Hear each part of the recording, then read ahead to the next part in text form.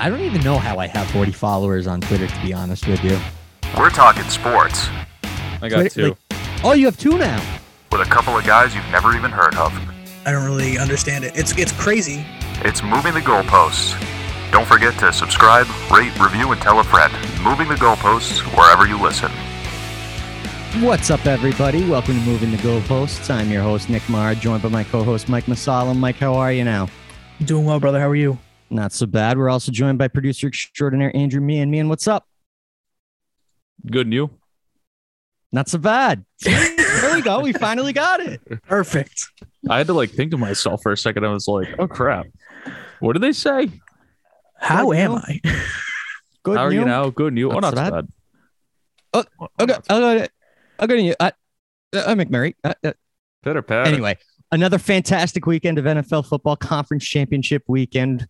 We had I've seen some people saying out there in the Twitterverse that this has been the greatest postseason in modern NFL history. I don't know if I can necessarily say that beyond a reasonable doubt, but in recent memory, I would certainly say that the games have been more exciting. They've been closer.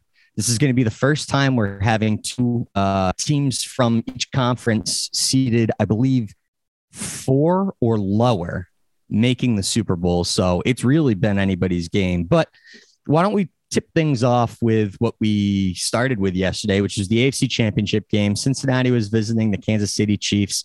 Kansas City 12-5, hosting their 4th straight AFC Championship game. Cincinnati coming in 10-7, winning their first 2 playoff games in what's it been, 30 years since they'd even won a playoff game. Last Super Bowl was what, 88?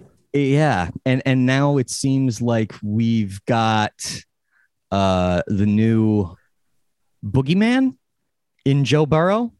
This guy's just going to come in and ruin everybody's dreams. Or I guess in hindsight, with him eliminating the Chiefs and getting rid of Patrick Mahomes and Jackson Mahomes and Brittany Mahomes, maybe actually more like the Grim Reaper. Mm. Times are the most grim. Be the Grim Reaper. Joe Burrow. Yeah. I don't know where you guys want to start as far as how this game went. Obviously, Kansas City was winning at the half by 18, right? It was 21-3 at the half, I believe. Yep. So familiar Patriots score in a conference championship game. On the road, though, Cincinnati was able to come back and win the game in overtime. Mike, I didn't get an opportunity to watch all of the game, but I did tune in to the second half of the 4th quarter and all of overtime.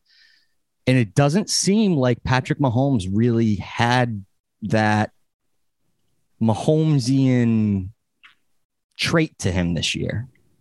I don't know if you saw anything in particular or if maybe this is a sign that Kansas City is not going to be the dominant team that we thought they were going to be for decade to come.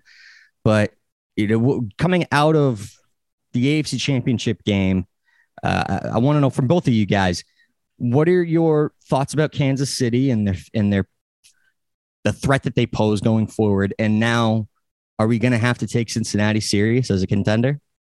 Yeah, I think this game was pretty much a tale of two halves for Patrick Mahomes. He looked lights out in the first half. Like everybody had said, this game seems like it's over because they had the Bengals on the ropes. And then you go into that final 2-minute drill. Patrick Mahomes throws a ball behind the line of scrimmage when you have no timeouts and there's 6 seconds and they don't get in the end zone. They don't have a timeout. The play just stands. And you see Patrick Mahomes trying to call a timeout after the play. So clearly he thought he had something there that he didn't. Maybe that's another example of Andy Reid's clock management affecting everybody else now. But I do think Kansas City, it's going to keep getting harder year and year. After once that money comes due for all these big players, it's going to get harder to keep getting back there. And I do think obviously Patrick Mahomes is still one of the best quarterbacks in the league, if not the best, but it's getting tougher and you have a ton of quarterbacks who are going to be competing with you. Joe Burrow looked unfazed. I mean, we should have known he was going to win that game the second he walked in wearing what he walked in with. He's the coolest guy in the league. The way I looked at it from a Patriots fan or Patriots supporter, like they have two receivers that would be by far and away the best receivers the Patriots have on their roster. Like the Patriots have 3 Tyler Boyds. I was just about to say, I think they have 3 receivers because if you threw if it was Tyler Boyd, T. Higgins, and Jamar Chase, like all 3 of those guys, right? Like Tyler Boyd would be your number 1 here, and what Joe Burrow has to work with, it's great. And they do need an offensive lineman. This is going to be scary coming up in the Super Bowl to see what Aaron Donald and Von Miller and Leonard Floyd do to this offensive line, but they have built a team pretty successfully, and Joe Burrow's done it all by himself, pretty much. Meehan, are you buying in on Joe Burrow now? On Burrow, yes, because I think he showed yesterday. I think he showed some nails, showed some balls, didn't really back out. Another example of when your team shows up and gets the other team to punt, gets the offense the ball back. Won't get into that rabbit hole, but just saying. But I am buying in on Burrow. On the Bengals, I think they were clearly the more competitive team yesterday. I think they were the better team yesterday, but they have in the last 2 games, they have had to have things kind of fall their way. So like against the Titans, he was sacked 9 times and they still won because Tannehill still sucks. And just coaching decisions. I mean, the only really one that comes off the top of my head was Vrabel, trying to go for it, go for 2 on their first scoring drive. But again, it's just other teams finding ways to lose. And yesterday, it's we're getting a little too greedy on at the end of the half, and we're throwing in the behind the line of scrimmage to Tyreek Hill. And credit, you stopped the fastest guy in the league. Credit to the Bengals defense. That was a huge stop, and that's where the momentum shift changed. When it became 21-3, I was like, that's it. You got your AFC championship game last week between the Bills and the Chiefs. That's it. This is going to be a blowout. That was a huge change of momentum, and that was stupid on the Chiefs' part. Take the kick. You get the ball back in the second half, take 3 points, and just get over with it. But, I think they got too greedy with it. I think towards the end of the game, the end of the second half with the game-winning drive, I think they got way too conservative and trying to kill too much time. And it really bit them in the ass. They got, again, just way too conservative with it and trying to score, taking too much time up. Should have just got in the end zone and kind of trusted that you would have been able to stop Burrow.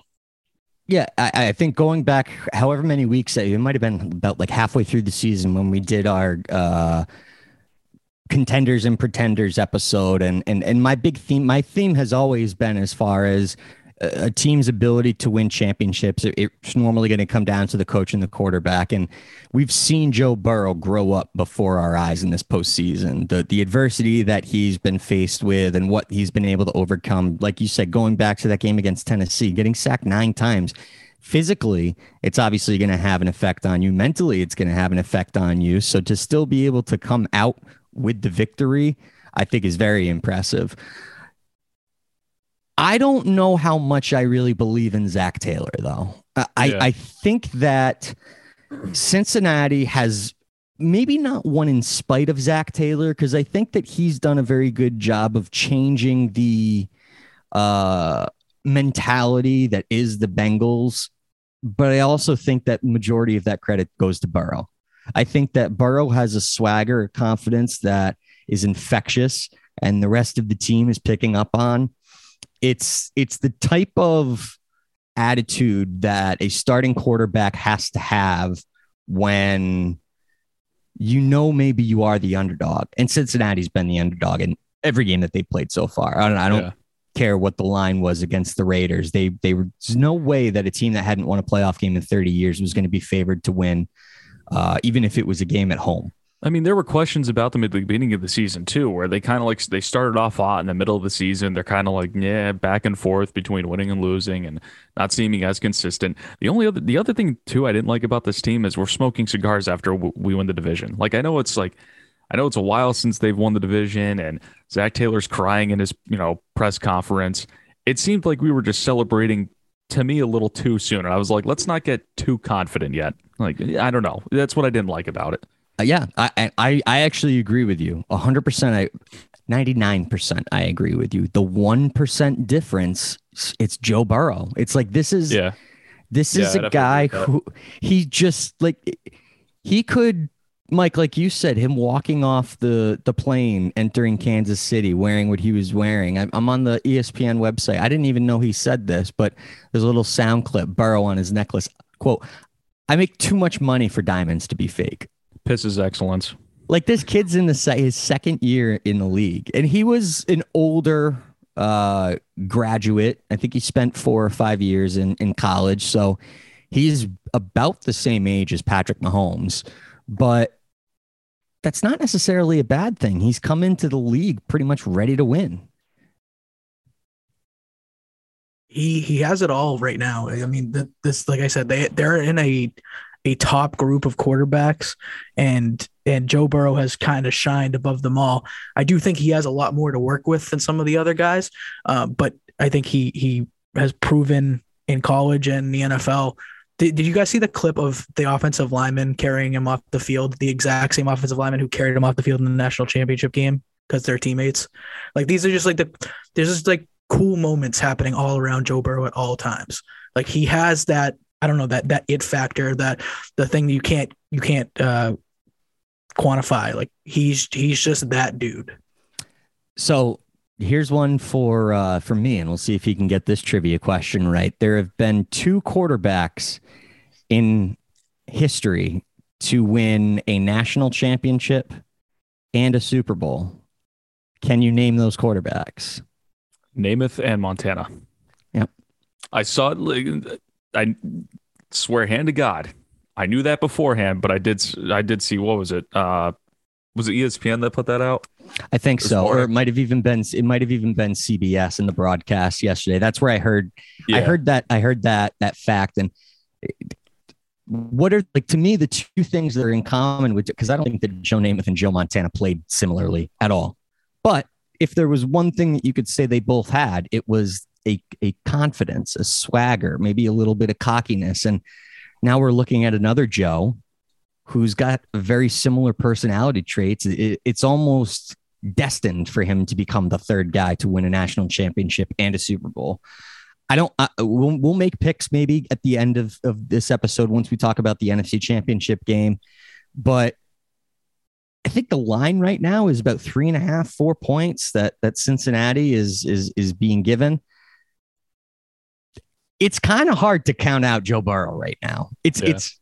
It really is. If we're just going to boil it down to, okay, I have to make a decision between the quarterbacks, I think I'm taking Burrow over Stafford. It's like these are 2 teams that have a lot of, I'd say the Bengals have more momentum going into this one than the Rams do. Given only because the way that I've seen the Rams play the last 2 weeks, especially against Tampa, where they practically threw up over themselves, and the only reason they really didn't lose was because Tampa Bay just took advantage of those opportunities, too late. But yeah, I don't know. This is a really interesting Super Bowl. I don't know if I haven't quantified it yet or summarized it, but there's a lot to bite at when we're talking about this matchup. Because it's like there's equally things that I like about the teams and that I don't like about the teams. Certainly the coaches. Like I said, I think that the interesting aspect about this Super Bowl matchup is it's the lowest seeded Super Bowl between 2 conference champions. Does that make any sense? What, the Rams were the 3 and the Bengals were what, the 4? They're both the 4. They're both the 4? Mm-hmm. Who finished 3rd in the both NFC? The 4 seed. That was maybe the Rams did finish 3rd. Had to have been, right? Was it the Cowboys? Oh, no, you're right. The Cowboys finished 3rd. Cowboys finished 3rd, yeah. Because the Rams played the Cardinals in the 1st round. Doesn't feel like they finished 3rd. It doesn't, though. I don't think they should have. It doesn't. And that's been the strange thing. Not that I wanted to make this all about the entire NFL season, but going into yesterday's games, I said to the person I was watching it with, this hasn't really felt like an NFL season. It's just been so weird. There hasn't been a dominant team. There hasn't been a team that's, even Jacksonville as the worst team in the league. It never really felt to me like they were a so much worse than everybody else that they were guaranteed the number one pick. And then you get into the playoffs and you've got upsets here, comebacks there, crazy finishes everywhere. It's just, this has been such an unpredictable NFL season that it only makes sense that the Super Bowl matchup would be against two teams that maybe going into the playoffs, people weren't expecting to come out of their conference. Yeah. But why don't we switch gears to the NFC Championship game? Jimmy Garoppolo. I love the line that someone said he's like Forrest Gump finding himself, like he just shows up at Super Bowls. Like he doesn't really do anything. He just ends up being at the right place at the right time. That is Jimmy Garoppolo. But I think yesterday we could probably be in agreement that's his final game as a San Francisco 49er, right? Yeah, I was kind of hoping, just for the sake that it would be pretty funny if a team just drafted a quarterback with a third overall pick, and then the guy that they're willing to trade and want to trade and have been trying to trade just goes out and wins them a Super Bowl. I think that would be a hilarious run of events. But I don't think Garoppolo was terrible yesterday. I don't think he was great. That last interception, it killed him. Like that's, you were trying to make a drive there, and you had a very Josh Allen first year in the league type play where you just kind of throw the ball up and hope something good happens. And that was like the second or third time that it happened when they were trying to drive. So it wasn't great. But I don't know, the Rams, like I want Matthew Stafford to win a Super Bowl. I want Odell Beckham to win a Super Bowl. I think those would be two. I know, very polar opposite reasons. That makes no sense. I think they're both really talented guys, and I think they both have a chance. And like Odell Beckham has gotten nothing but like a bad rap from every team he's been with, but he's been right about the quarterbacks that he's played with. Yeah, like Eli was at the end. Baker Mayfield was not good this year. And he said it, and he got in trouble for it. And his dad said it, technically. Oh, man. Now I'm all OBJ talk now, because I keep forgetting that he's on the Rams, because I don't associate the Rams with Odell Beckham. I associate the Rams with Matthew Stafford, Aaron Donald, Cooper Kupp, Sean McVay, even Von Miller, I think of before I think of OBJ. Yeah. 9 receptions, 113 yards. He's a part of this team. He's been great. He's been absolutely great. You go to bed 5-5, you'll wake up a Super Bowl contender. He deserves it. He deserves to win. After playing years with Baker, who's been inconsistent at best, it's just I would like to see them win. It's guys who have been other places and haven't won yet. That's more my point about it. Which is basically what the Rams are, because they don't draft their own players. They have to either sign them or trade for them. They're the old Yankees. Everybody else is a farm system for them. Yeah. You guys saw that last night, right? Since 2018, 6 first rounders traded. Mm-hmm. Yeah. That's the storyline. It's Super Bowl or bust. Mm-hmm. Super Bowl or bust. And if you lose, to me, unsuccessful season. For how much you've been giving up. How much you've been giving up. Like, unsuccessful if you lose the Super Bowl. Yeah, no question about it. Like, you're not going up against the top seed. You're going up against someone, that's your equal-ish. Well, and that's why I kind of think that this game is going to be an interesting matchup, because if you look at both teams, maybe not necessarily Cincinnati rebuilding over the last 5 years. I don't think that they've gone through like a quote-unquote rebuild. I just think that they've kind of, I can't say they've lucked into things because they've earned it. It's just, it happened a lot faster than it should have. But it's two different ways that you can build a team. Cincinnati's deep with draft picks, and the Rams are not deep with draft picks. They've got a lot of guys that they've signed to big contracts, or they traded for, and they gave their draft picks away. But they've maintained their ability to compete. I think that the only season in which they missed the playoffs was 2019. Yeah. It's weird. Like, we've seen, you put like the Rams and the Patriots kind of like in the same category as in the offseason doing huge things to get your team back on track. Not that the Rams had to get back on track. They were just they were off by a quarter. They were off by the quarterback and needed a couple extra things here and there, and they gave up a freaking haul for Matthew Stafford. And the Patriots, they give up, hundreds and hundreds of millions of dollars to give, that's an exaggeration, but a crap load of money to bring in. It's the truth. Yeah, but to, get out sorry, this notification just came up, kind of threw me off track. Yeah, I see it. Throwing a bunch of money in the offseason to get your team back on track. But I still don't put, I didn't put the Patriots in as a Super Bowl or bust category. But for the Rams, I do, because of those we're not throwing first rounders out the door. Like I think Belichick still had the wherewithal that we still have to draft in the first round to do well, per Mac Jones. They threw Goff like out the freaking window, and he was your first rounder, 2016? So maybe that's an exaggeration. Maybe that's I would say that's well overdone for his tenure as their first round pick, but they also paid him. So I think like 2 or 3 years into his career, they were like, okay, this is our guy. We're going to give him money to stick around. And then within a year or two after giving him that massive deal, they're like, maybe we should reevaluate. Let's go get Matthew Stafford. And I did not look at Matt Stafford as being one of these guys. If he was in a situation that was more professional, i.e. not in Detroit, that he would be able to lead a team to the Super Bowl. Or just even in game situations. Look at last week. Was he going to be able to come back and, get into field goal range? And he made a big, sure, it happened in one throw, but that was a big freaking throw to make. No, yeah, he put his balls on the line. What does this mean, though, what does this mean, though, for San Francisco? Because this is a team that was in their second conference championship in the last 3 years. They were about to go to their second Super Bowl in the last 3 years. And it really would have, you could make the argument that this team has been a Super Bowl competitor 3 years running, if not for the number of injuries they had suffered last season. So San Francisco is going to find themselves, I think, in a very similar position that the Rams are, where they're just on the cusp of competing for a championship, but they are a blank away. Are they going to hand everything off to Trey Lance now and say, you're our guy, we think you're going to be what puts us over the top? That seems to be the case. I mean, we haven't heard a whole lot about Trey Lance this season, other than that like one random game he started when Jimmy got hurt. But like from what we can all see is, if he was better than Jimmy at some point this season, don't you think they would have put him in? Yes.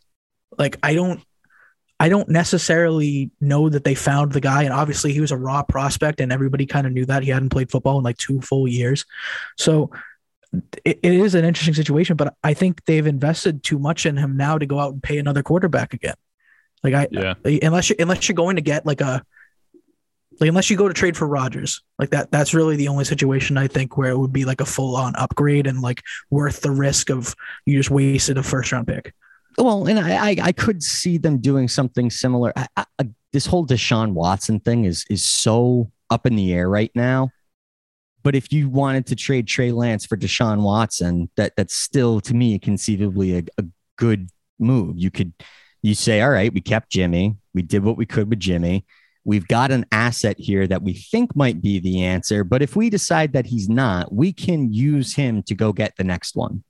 And I think San Francisco has at least given themselves that ability. I don't know if that's what they would do. I think they've kind of tied themselves to Trey Lance. You're going to have a lot of egg on your face if you have to move on from him to go get another guy this year. That's why I think you kind of I think you should take a chance on him. I wasn't huge on him on the draft. I think they made the wrong decision in drafting him. Lucked out for us because we got Mac, but because again, he hasn't played football in 2 years. I'm not huge on FCS guys in the first round. Like you can have a lot of raw talent, but again, I always say that the jump between college to the pros, very, very big, very Massive. big. And there have been. I'm not going to say there haven't been, because again, we don't know. We don't really know until he gets that shot. So I think he will next year. But and there have been guys that come out of the FCS that have been good. Joe Flacco, Delaware, right? Yep. Flacco was from Delaware. So there have been decent guys to come out of the FCS, but we don't know until it's going to happen because it hasn't really happened yet. I think the other thing about the FCS guys too is it usually happens in like year 2 or 3. Because like even Antonio Brown came out of Central Michigan. It's not like he was lighting the world on fire. Yeah. It took him a couple of seasons before he really got his feet underneath him. Flacco, I think, is an interesting case because when he first came into the league, he was winning games, but I don't think he was the reason that they won games. And then he had that run in 2012 where he sold his soul to the devil and has never been able to do anything since. But you give him credit. You know, this is a guy who played his college ball in the subdivision and then was able to transition that game over to the pros and have success. Yeah. So I don't know a lot about Trey Lance, raw prospect. I think he was the youngest quarterback that was drafted out of the 5 in the first round. San Francisco might like what they have, but if you're going to be taking a step back because your quarterback play is more unpredictable or erratic, I mean, Kyle Shanahan, there's no way that his job security is totally safe. I don't know, especially with all the innuendos and just the blatantly putting it out there that they didn't want Jimmy to be their guy. And it's not just them drafting a guy in the first round. You know, it's comments like I don't know, if we're going to be here in the next year or whatever on this planet. It's just crap like that kind of just, I think he's a tool bag. Kyle Shanahan's a tool bag. He is. But again, just like all those like little messages and then turning it back on, the people who reported it like, oh, that's out there. Like, we never said that we didn't want Jimmy to be our guy. It's like, yeah, you did. Hello, you drafted the guy in the first round, numbnuts. That doesn't give it away. But I think they got that year. I think it kind of went as they planned. Like you said earlier, get what you can out of Jimmy G. I think if I had to ask them, I bet they would be willing to, admit that they probably got further than they expected to. But you got like a clipboard year out of it for Lance to kind of learn and get used to that. Because again, he's a FCS guy making it to the pros. So he's got to learn and sit under it for a little bit. So real quick, I don't know if you guys have any final thoughts on the conference championship games, either the AFC or NFC, but I'll say real quick, Jaquiski Tart. First of all, he doesn't even get credit for the pass deflection on ESPN's box score. I don't know how that's not possible. He didn't deflect it from anybody. Of course he did. Right. It was from himself. Yeah, no one was catching that ball. Man, and I saw he posted something on Twitter afterwards about him taking responsibility for the play, which I think is a really stand-up thing to do. But that's the difference between you going to the Super Bowl and your season being over, is dropping an interception that was basically a fair catch. Yeah. And that would have been Stafford's second, right? Yeah, it would have been. Yeah. Yes.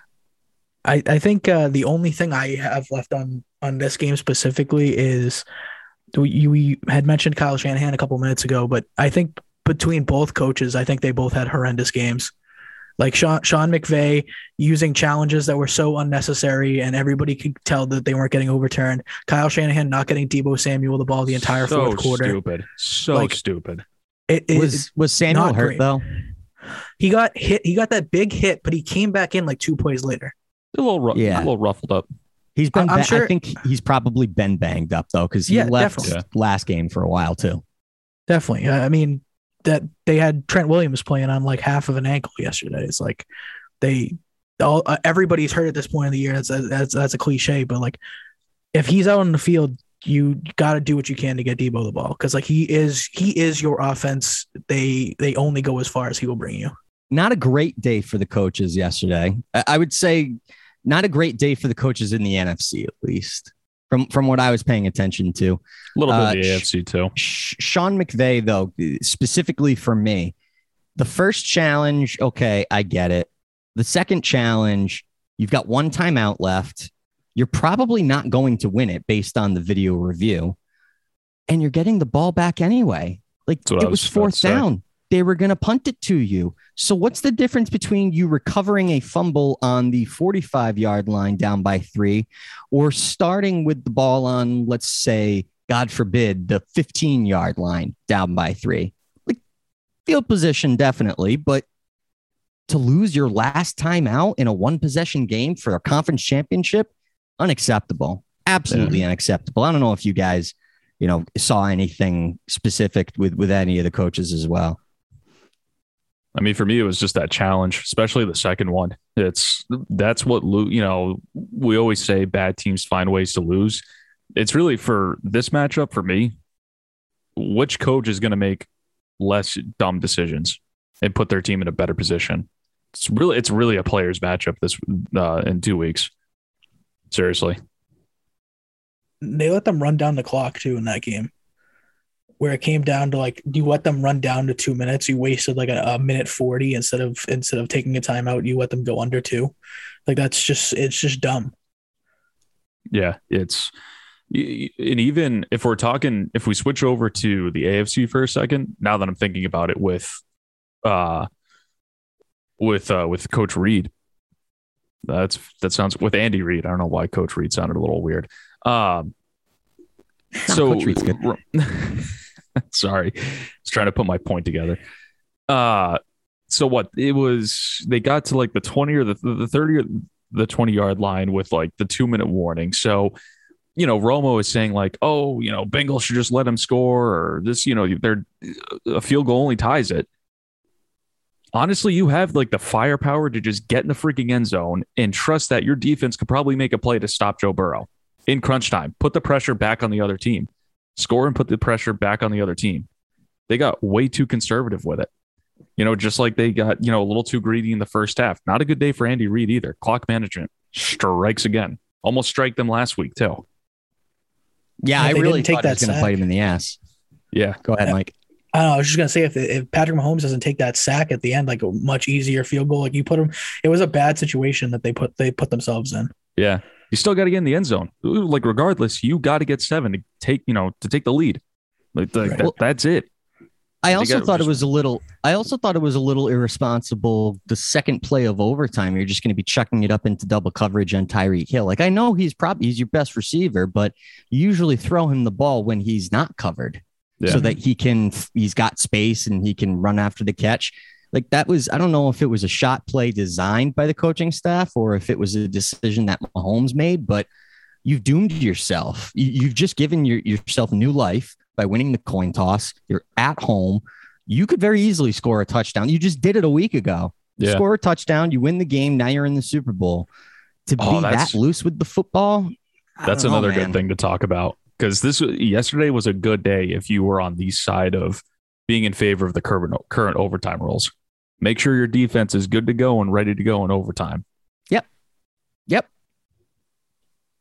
Good day to be on that foxhole.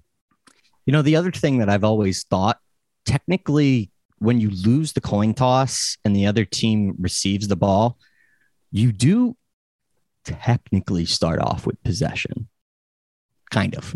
Technically. Because you have to kick it to them. Because they made it's not that was a bad throw by Mahomes. It was a poor decision, but then it was a good defensive play.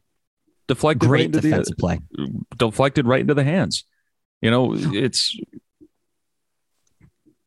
You got the ball back in overtime. It was a good, it was, it's possible to win games in the playoffs in overtime if you don't win the coin toss. Just kind of saying that.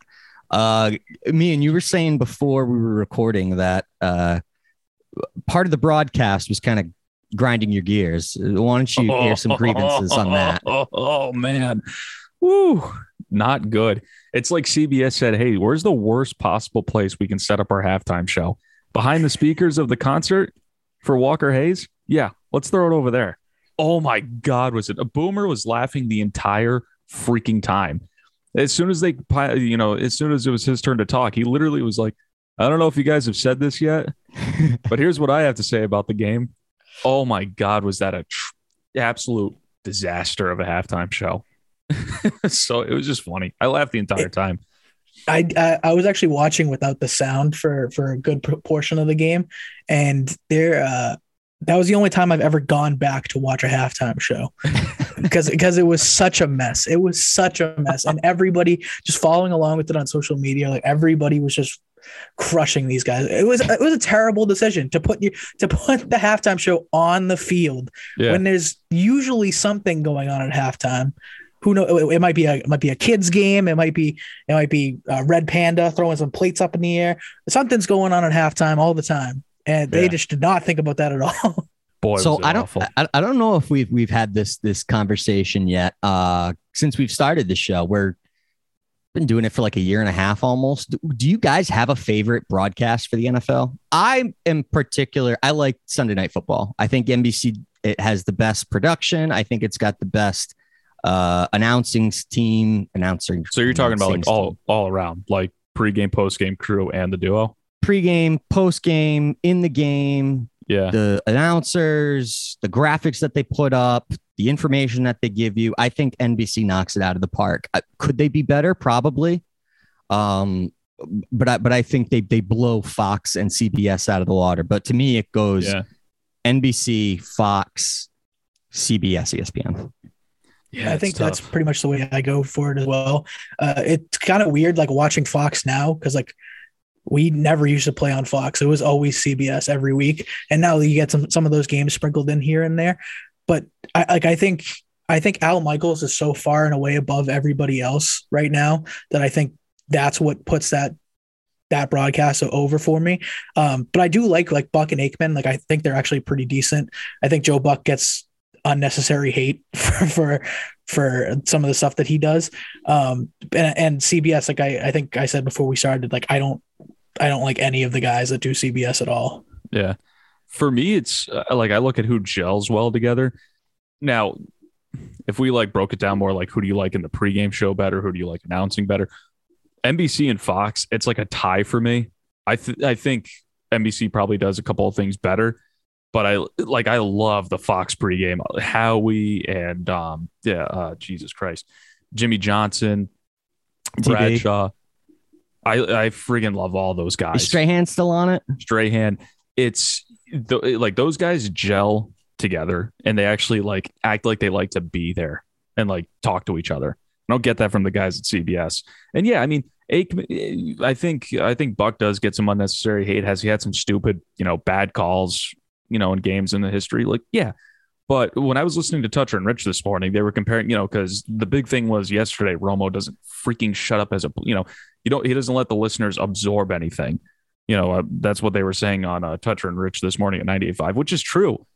Like, yeah, sometimes like kind of like go back to like look at it like as, Pat Summerall, who was probably, I don't want to say he was like the most simplest of play-by-play guys, but, I don't want to say he didn't have a lot of energy either. He was like the benchmark. It was sort of like he let you want a neutral national guy to call the game. Pat Summerall will do it for you. Yeah. He let you absorb it as a listener, like hear the crowd and take in the moment for a second. And then you get, nowadays you got Romo blasting in every freaking minute to, get something in there. And he doesn't let you absorb anything. So I think NBC, and like I love everything about NBC too. Like I love Rodney Harrison. I didn't really care for Drew Brees this much. This year. I don't think he brought a whole lot to the table as an analyst. I didn't think it was awful. I actually liked him and Tirico during the Notre Dame games this year. But to me, it's like who has the most chemistry, and it's a tie for me between Fox and NBC. CBS, it's like they just, I don't know. Boomer. That's pretty much the only person I like on CBS's broadcast or anything really. It's crazy how far ESPN has fallen too. Like that crew is just, first of all, not I like good. How we didn't even mention their production of everything. They always have these unnecessary graphics that always like the craziest animation for no reason. Like nobody needed to spend 40 hours on making these ridiculous, like let's compare Tom Brady to this 1950s Batman villain from this one comic book. Let's draw the whole comic book out on the TV. And that is their thing. It's more geared towards like pop culture.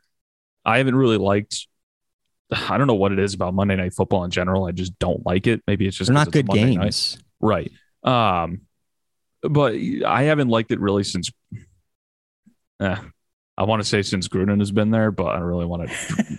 No, I don't throw that name in there. But I don't think that Monday Night Football has been good since it left ABC. Since John Madden and Al Michaels were taken off of it. I think Sunday Night Football, what we like, when you started Sunday Night Football on NBC, you had Al Michaels and John Madden. So you were basically taking the Monday night crew and just moving them back 24 hours earlier. And the production quality was still like the exact same. So I think ESPN has some room to grow, but they've got a lot of room to grow in many areas in their company. So maybe some things take a back seat. One of them being what do you think of hockey on ESPN? Monday Night Football. Ugh, it's awful. It's so terrible. So bad. It really is. And I had high hopes for it. TNT, I think, has done a pretty decent job. I like the dynamic. It seems like the analysts during the intermission, pregame, postgame, they like each other. They have fun with each other. That's the type of stuff that you're looking for in a broadcast. You want to see the people that are providing the content get along with one another, make it exciting. Like, do you guys remember, what was it? It was 2 years ago when I think on both the Sunday pregame shows for CBS and Fox, they did a Hall of Fame announcement, or I don't think it was on the same day, but they did a Hall of Fame announcement for Jimmy Johnson, and then they did it for Coward. Dude, if you watch those, you can notice the difference in chemistry. Like they immediately celebrate Jimmy and everything, and they're so happy for, it was really awkward on CBS. Like Howard was like, "Oh, this shouldn't even be happening right here." And I think I don't think he meant it like that, but it was still just very like, dude, you're getting into the Hall of Fame. You're getting into the Football Hall of Fame. When do you give a shit when it happens? Like they're clearly doing this for a reason, like right now, because this is what you do on an NFL Sunday. You can that's to me where I notice the difference between those two when it comes to chemistry and do they actually like being with each other. Well, thankfully, 2 weeks from now, we do get the best broadcast covering the Super Bowl. It's going to be NBC covering Super Bowl 56. And why don't we? I'm sure things will change. Like I said, the line's probably going to change. Injuries will happen. Maybe someone will get in trouble the night before. Who knows? Lots of things can change over the next 2 weeks. But let's put down our early predictions for Super Bowl 56. Who we think is going to walk away the champion? I think it's going to be the Rams. I would love to see Joe Burrow win a Super Bowl, and I think it would be really cool to see a franchise go from the worst franchise in maybe professional sports and have the first overall pick 3 years ago, and then you're just automatically you're right here again because you've nailed a couple good drafts. I think that would be a great story, but I do think LA is just, I don't know, man. They have too much talent. I think at the end of the day that talent will be able to outlast Cincinnati's. I think they win by less than a touchdown. All right. Well, then I'll go next because as much as I want the Bengals to win, I think Los Angeles probably is the better team. Looking at how Aaron Donald was acting at the end of the NFC Championship, that guy wants a ring more than anything. And getting back to how Joe Burrow was sacked 9 times against the Tennessee Titans, how can we think anything other than him ending up on his backside against that Rams defense? But I'm telling you, this is teams don't just go from sucking to being good and not breaking through. Like, I guess it can happen, but it doesn't just seem like Cincinnati's that team of destiny right now. Like Joe Burrow is kind of taking like there's something about the Bengals that makes me, it's not that I'm picking the Bengals, it's that I'm not picking against them, if that makes any sense. So I would say I'd be more comfortable going with Cincinnati in this game. So I got Cincinnati. Mike's got the Rams. Andrew, you're going to have to break the tie. This is a tough one because players wise, like I would love to see Von Miller get another one. I would love for Stafford to get one. Aaron Donald, did you guys see the cut of Donald last night? I think it was the fourth quarter. He was giving a speech on the sideline. That dude friggin' wants one so bad. Like that's probably if you had to ask me a number one player on the Rams, I'd love to see get a ring. It's Aaron Donald, just because he's been there the longest. Sony, hey, you know what? Didn't turn out to be a bad trade for Sony Michel at the beginning of the season. He might get a second ring. And I think he's done, he's paid his dues on this team. He's done things to help him win. Maybe not a whole lot, but again, I always thought he was a good, he can at least be a good number 2 on a roster. You know, and on the other hand, too, if you ask me which team I like better, I like the Bengals a lot better. I think they have a better story. Went from 4-11 last year to what's the record now? 13-7. 13-7, yeah. Yeah. Over right now speaking. 10-7 at the end of the regular season. It's a 4.5 spread right now. Obviously, the Rams are favored. If you picked them, I think the Bengals could definitely cover. I think they have the most momentum going into it. I'm gonna pick the Bengals, but it's really tough. It's a weird one. I don't like either of the coaches. Somebody has made you don't like either of the coaches. I'm not huge on Zach Taylor. It's but Coach Tight in the Pants. I've never been a huge fan of him. I think he's a good coach, though. I think he's a good coach, but I think he did things last night that easily could have lost his team the game. And I think over the last couple of years too, like getting pantsed in the Super Bowl, first time being there and all that stuff. But you had the more talented team in 2018, and defensively, you guys got not mishandled, but handled well. Is that I think yeah. Well, I think they were outcoached in that game. They got outcoached. And you would like to think that if one team has the coaching advantage going into this game, it's probably the Rams. Ever since he had that stupid sideline coach to pull him away when he was getting too close, I never liked him. God, that's such a, and honestly, getting shots of his dad, on the broadcast last night, dressing just like him with a tight ass polo shirt and those stupid khakis. God, loosen up your pants a little bit. Jesus Christ. No wonder he's always so friggin' pepped up and hyped up and stuff. Let the blood flow down there a little bit. Let your member breathe. But yeah, I mean, I like the Bengals a little bit more as a team. Wow. So this is a weird one. This is a weird Super Bowl matchup. I don't know what it is about it. It's been a weird year. It's been a strange year. Yeah. Weird year. Weird matchup in the Super Bowl. We're probably going to get a weird champion. If you go with the Bengals though, plus 4.5, I think they could cover. Absolutely, do I think they'd cover?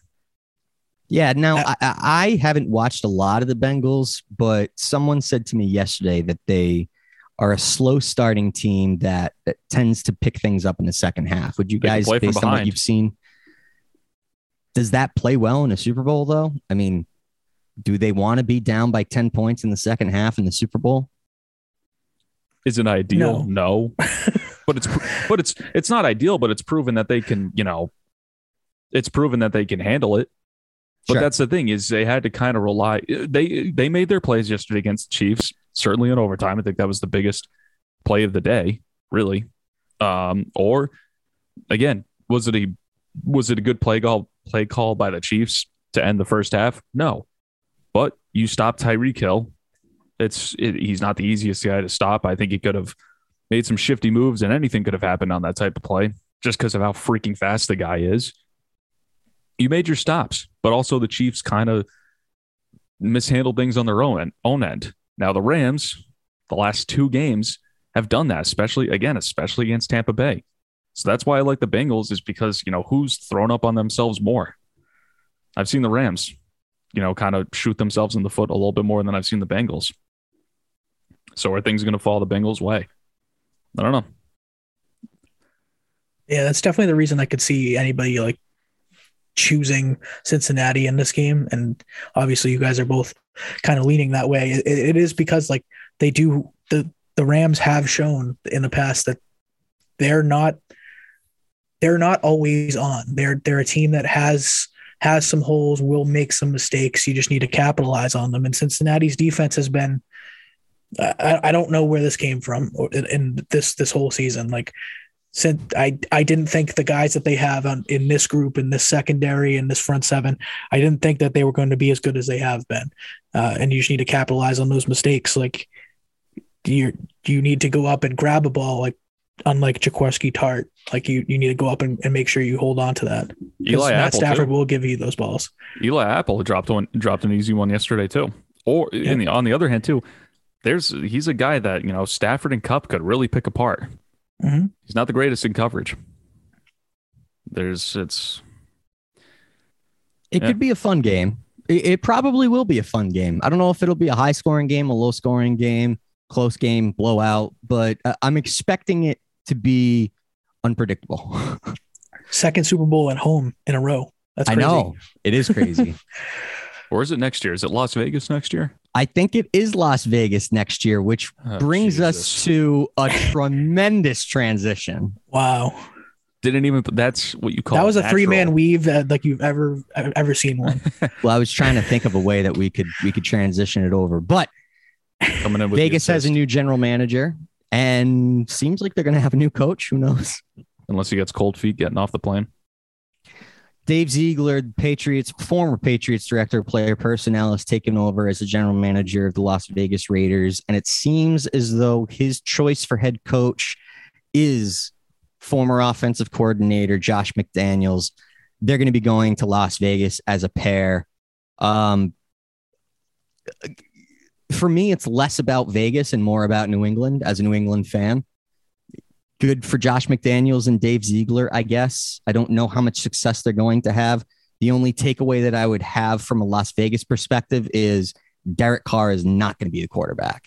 That's the only thing that I can say as far as Vegas.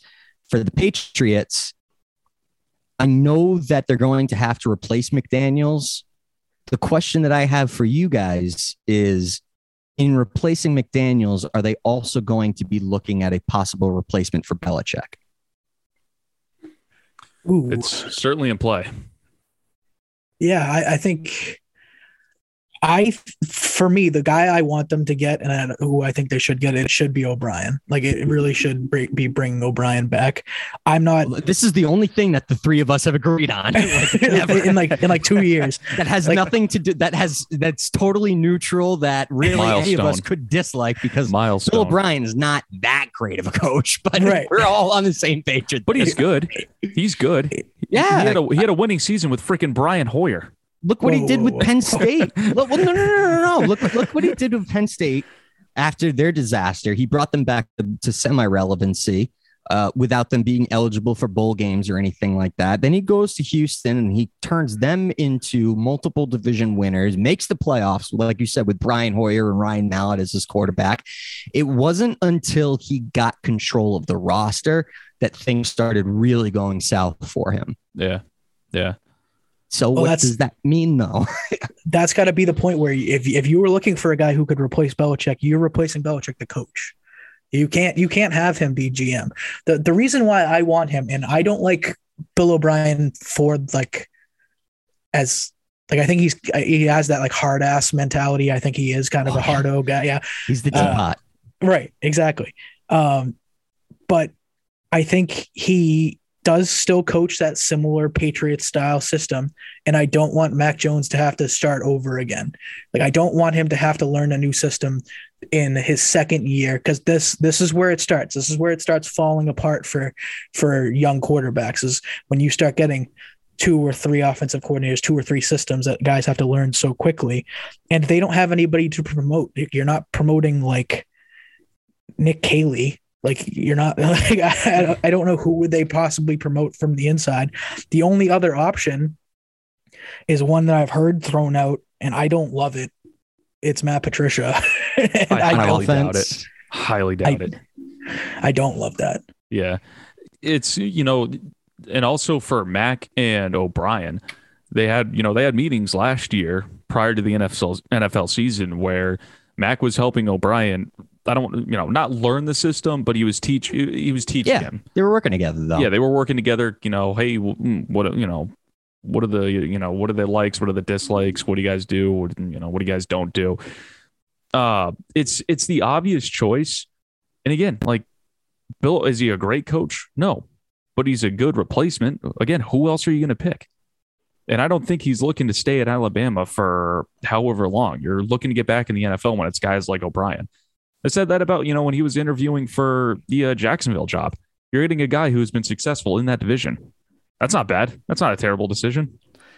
No, yeah, we've seen how poor the coaching is across the league, and that's arguably been one of the reasons that the Patriots have been able to stay so relevant, is because they've had consistent coaching, they've had a consistent program. The players know what to expect every time they walk into that building. I think if you go with O'Brien, offensively, it is going to be very similar, if not the exact same. There may be some different wrinkles that O'Brien will have to bring in, and it might not be such a bad thing because he's going to be looking at the talent that this team has, and he's going to say, I had more talent than this in Alabama, and I had more talent than this in Houston. So I got to change some things around, or we got to get better players, or, there's going to have to be something that's different in order for us to get better and not just be the same or take a step back. So do you think he could help rack in some of that? So like for me, it's got to be a number one wide receiver. Like that's what we need to bring in. You need to bring in a guy with speed on the outside. You need a number one. Does that help in the draft process after this year with, somebody help me with his name. Jameson Williams, John Mechie. I think John Mechie's probably a second round pick at best anyway. But Patriots have had so much difficulty looking at receivers. Now you've got a guy that spent an entire season in the best conference in football with receivers. Like you could make the argument, I think, that the SEC almost has better receivers than the NFL. I mean, it doesn't, but it's pretty close. Yeah. I was just going to say, as far as like the percentage of receivers that play versus the ones that are good, like the SEC's, it's got to be up there. But I think he would help. I don't know if he's going to be like the decision maker. Like, again, how much of a decision making was Dave Ziegler during last year's draft, and now you've lost him, and you've lost Ernie Adams, and the Patricia thing does scare me. Yeah, but with last year, there was that whole thing where Belichick's a little bit more open now, and he's listening more. So that I think he took a lot from Ziegler, which is why that's a big loss. I think Ziegler. I look at, because of the replacement, like if McDaniels goes, you can easily I use that term lightly, replace him with O'Brien. Ziegler's out now. Who's that next guy up? What's my guy? Special teams coach? Cam Gord. Yeah, he'll stick around somehow. Oh, good. They still owe him $30,000, so they'll make him like the offense. Maybe they'll make him the offensive coordinator. Oh yeah, here's please. Two random thoughts about the offensive coordinator search. One. What Robert Kraft and the Kraft family should do is take the Nick Marr approach, hire Bill O'Brien for a couple years while Bill Belichick plays out his last few seasons, and then you wait for Mike Vrabel to get fired and you hire him to be your head coach. Yep. Because that's going to happen, because Tennessee's not winning any AFC championship anytime soon now. So Mike Vrabel's on borrowed time. Mm-hmm. No, I don't think he's going anywhere. Nick was ahead of his time with this take. But 2 years ago, I was thinking this. The other scary thing in my mind is that is there a potential for an offensive coordinator this year to be named last name Belichick? I think there is potential. How much has Brian Belichick been involved with the offensive side of the ball? I don't think we know. He's kind of been doing a bunch of things all over the place, like a coaching assistant or a team assistant. Like he's a guy that's up on the box, not down on the field. Steve's down on the field, but Brian's up in the box. I think it's going to be O'Brien. I think Belichick knows that's his best option. How many years do you guys think Belichick has now? I mean, McDaniels leaving. Sorry, go ahead. 2 or 3. That's what I want to say, but I've been saying that for the last 3 seasons. I definitely think that it's 3 years now. I think that he's going to play himself through the official rookie contract of Mac Jones, which would be 4 years. So he's got 2022, 2023, 2024. And I think 2024 is probably going to be his final season as head coach, general manager, whatever, of the New England Patriots. In that amount of time, if Steve Belichick wants to be the head coach of the New England Patriots, and I am Jonathan Kraft, not even Robert Kraft, Jonathan Kraft, I'm saying to Bill, go let him go somewhere for 3 years, and then we'll reevaluate in 3 years and see where he is. You mean like this offseason or like the next offseason or 2? This offseason, next offseason. I want him to go somewhere else. I don't want him to be in the same building as you. I want him to be a free thinker. I want him to have to solve his own problems.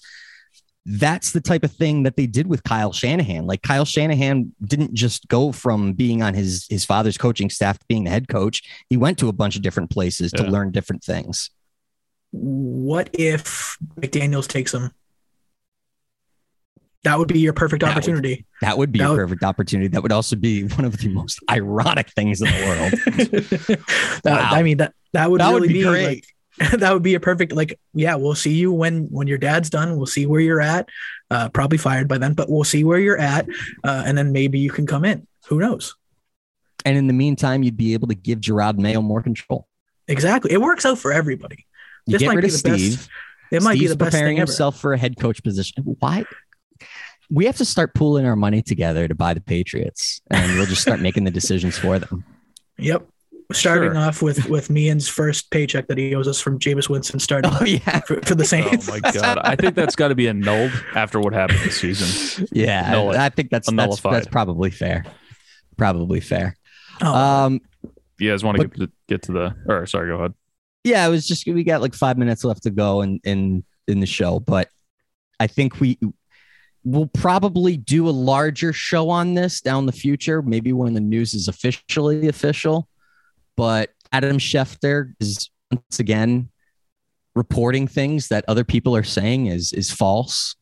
But I do believe him. I think we've seen the last of Tom Brady on an NFL field. Yeah, I think he was planning to do like the Man of Arena episode that hasn't come out or something like that. And Schefter got wind of it early and just released it. I know Darlington, I think, is pretty tied in with that family, with like Brady Sr. and Tom. I think so they probably were able to get that information and it got out there. Not ideal. Yeah, for me, it's like I have to hear it coming from Tom. Like, is it probably true? Maybe. I think yesterday on Saturday, what pissed me off is like, if this is the way he's going to go out, this sucks. Like, this blows. Like, it just doesn't feel like he should retire. Like, just the way, like, he deserves a better send off than that. Like, I'm not saying like Schefter shouldn't have reported it, but now it's like, TB12 is posting stuff on Twitter and now it's taken down. It's like, I could not imagine how ticked off he must have been on Saturday. Like, that's his send. Like, it shouldn't be like, it should just come out. Like, it should just be like, he's retired. That's it. And the story goes. Now is he retired? I don't know. It's this. Dad says he hasn't made a decision. Schefter is, is he probably right? Maybe. Yesterday, they were trying to talk about it a little bit. It's kind of like ESPN and Schefter made their bed, so now they got to lay in it, and they just got to stick, because what are you going to do? Retract the story and look like idiots now? So it's kind of that you got to go with it and just, you think it's going to happen. I mean, it doesn't seem like any of the media outlets are backing off of it, though. Yeah, like it's right, because it's a big story. But doesn't it just seem like, really, like this? I don't know. I think he would have preferred to, like everybody, probably leave with a championship. Yeah. I think he has no problem coming back and playing one more season. I think he really does have no problem, but he's hearing it from the family and he's looking at the situation in Tampa and he's saying it's probably not going to finish much better than it did this year. Yeah. So it doesn't, this whole season doesn't look like he enjoyed. I'd be willing to say he didn't enjoy his Tampa tenure as much as he really probably wants. Like, yeah, maybe his first season, sure. I think that team just found something and that defense found something. I'm not saying the defense carried him, but to shut down Patrick Mahomes, that defense found something, man. Like, it really bought into something.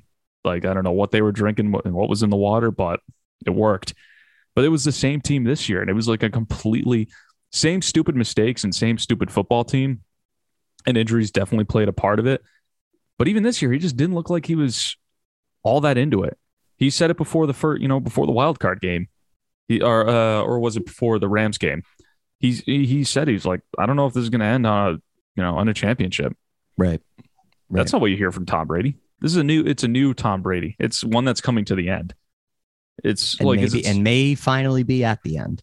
And we've joked about that, like he's going to play into his 50s, but like, for the last 3 or 4 years, no, like everybody should have that thought in the back of their mind is like, he's in his last years. He's in his last days. So when is it going to happen? As much as we want to joke about him playing in, to his hundreds. Yeah.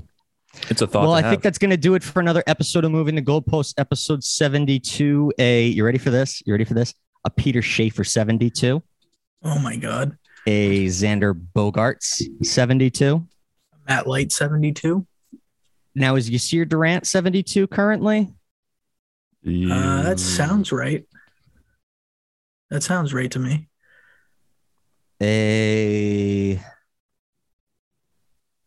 We have to be able to get more than just Matt Light 72. Michael Ryder was 73. Shucks. Yeah. Episode 72 of Moving the Goalpost. As always, we want to make sure that you guys are following along throughout the week. You can catch me on Twitter at NickMara94. Mike is available at Mike_Masala. Producer extraordinaire Andrew Meehan. You can follow him at MeandA_83.